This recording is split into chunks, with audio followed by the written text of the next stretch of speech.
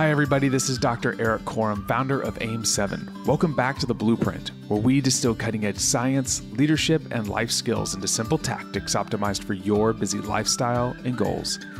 Today, I'm joined by Dr. Kyle Gillett, a dual board-certified physician in family medicine and obesity medicine, and an expert in optimizing hormone levels to improve overall health and well-being in both men and women. In this episode, we discuss the complexity of the obesity epidemic and how it's not just one problem, but in his words, everything is wrong. We discuss hormones, endocrine disruptors, food IQ, the Thrifty Genome, and why enhanced athletes may be having more female children, and so much more. Kyle is a brilliant physician and an excellent practitioner. I heard him on another podcast, and I knew that I had to bring him on. This is the second of 3 episodes that he's doing for us, and each one is packed with insightful and actionable information. So now it's time to lean in and learn from the best. Kyle, from your experience with dealing with obesity, body composition, is body composition as simple as calories in, calories out, or is there much more to this equation that we need to examine?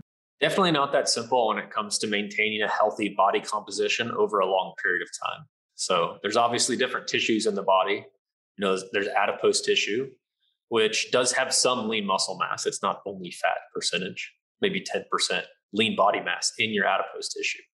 Anyway, you also have many different types of muscle tissue: smooth muscle, cardiac muscle, somatic muscle, muscle that that's how you think of regular muscles. And this helps with your lean body mass and metabolism. So when you're talking about the obesity epidemic, it's really also talking about the body composition epidemic. Even when you think of a bodybuilder with very low subcutaneous adipose or subcutaneous fat, maybe they have a lot of visceral fat around the liver, fat around the organs. So it's really an all-encompassing picture of where the individual has fat, where the individual has lean body mass. Interesting. Why is it that so many people are struggling with their weight and there's so many resources now? I mean, it's like, I don't know, what is the percentage of the US population that's obese right now? Do you know? Of obese, I believe it's around 35 to 40%. Obese plus overweight is approaching 3/4 of the adult population. My goodness. So when nutritional factors are on par, why is it that some people struggle with their body composition more than others? When there's such a high percentage of people struggling with any pathology, obesity or otherwise, obesity is considered a disease and in fact, an epidemic by the CDC, by the way. There's usually everything wrong.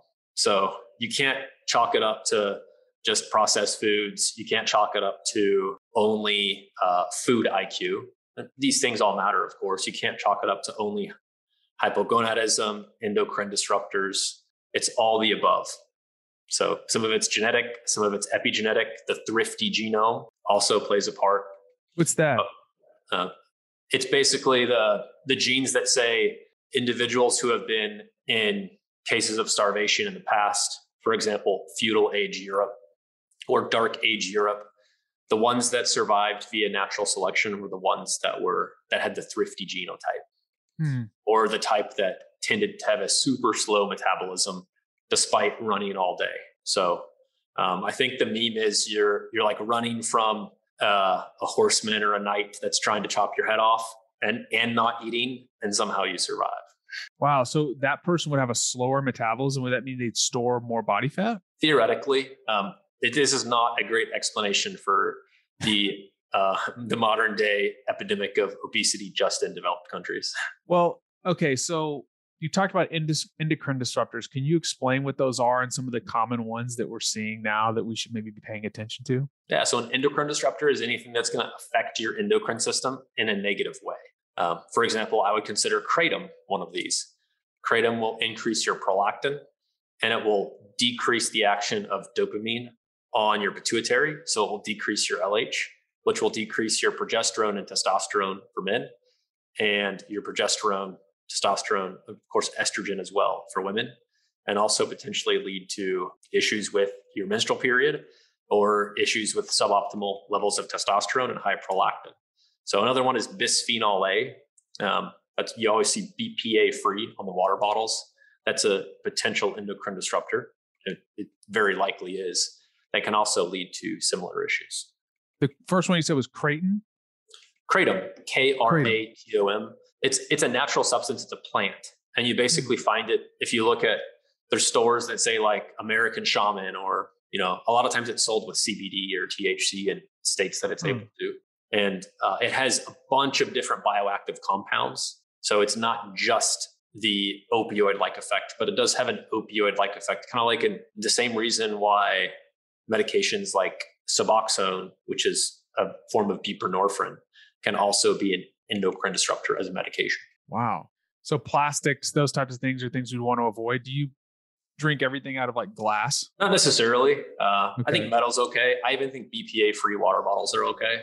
Okay. To be safe, I suppose you could drink things out of glass. If you're someone that's pushing to be your best at work, at home, or in your personal life, then I invite you to sign up for my weekly newsletter, Adaptation. In this newsletter, I curate actionable information and resources on sleep, exercise, mental performance, diet, and so much more. You can sign up now by clicking the link in the show notes or going to www.ericquorum.com. Now, back to the show. What are the things in your house that you try to avoid? Like keep out of your house as far as like from the category of endocrine disruptors? Personally, I try to keep out pesticides and herbicides. Okay. So there used to be this pesticide called DDT. Maybe a brand name was Dursban or something like that. But essentially this was found to affect kids disproportionately and development. So obviously there's different lawsuits and such with the glyphosate, which is the active ingredient in Roundup.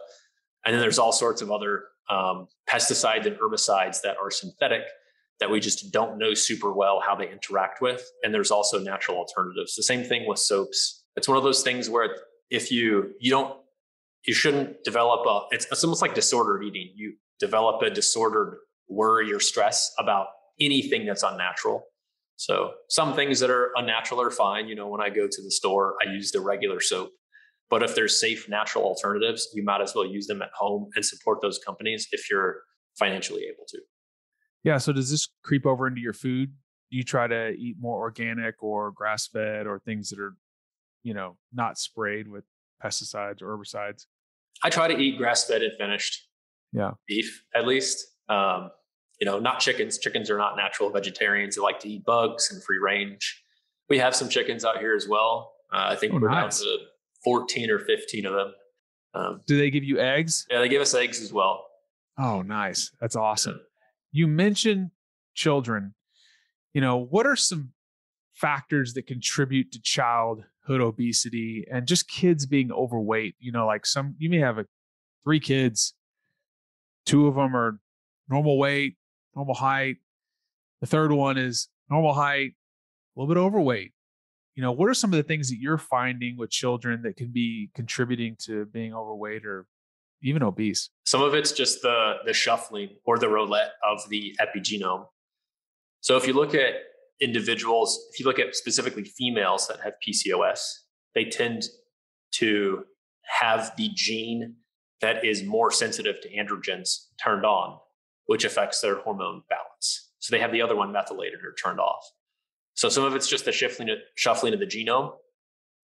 Some of it is, like the effects of what the mother was doing during pregnancy. And some of it is also likely the effects of what the father was the 2 to 3 months before conception, almost kind of like a male pregnancy, because it affects the epigenome of the half the chromosomal material that came from the paternal side. So there's like a lot what things? Exercise, diet, like what are the things that could affect your children 3 months prior to conception? Exercise and diet. One thing that we know very likely affects is high alcohol consumption. Wow. That can lead to risk of many things, including even like congenital heart defects, which are fairly common at baseline, 2 or 3%, but it can slightly increase the risk of that. If things are a little bit different, then it usually doesn't. But if things are significantly different, a lot of nicotine consumption, a lot of alcohol consumption, medications even, these things can have quite a few changes. One interesting one is the phenomenon of bodybuilders or people who are enhanced athletes having more female children.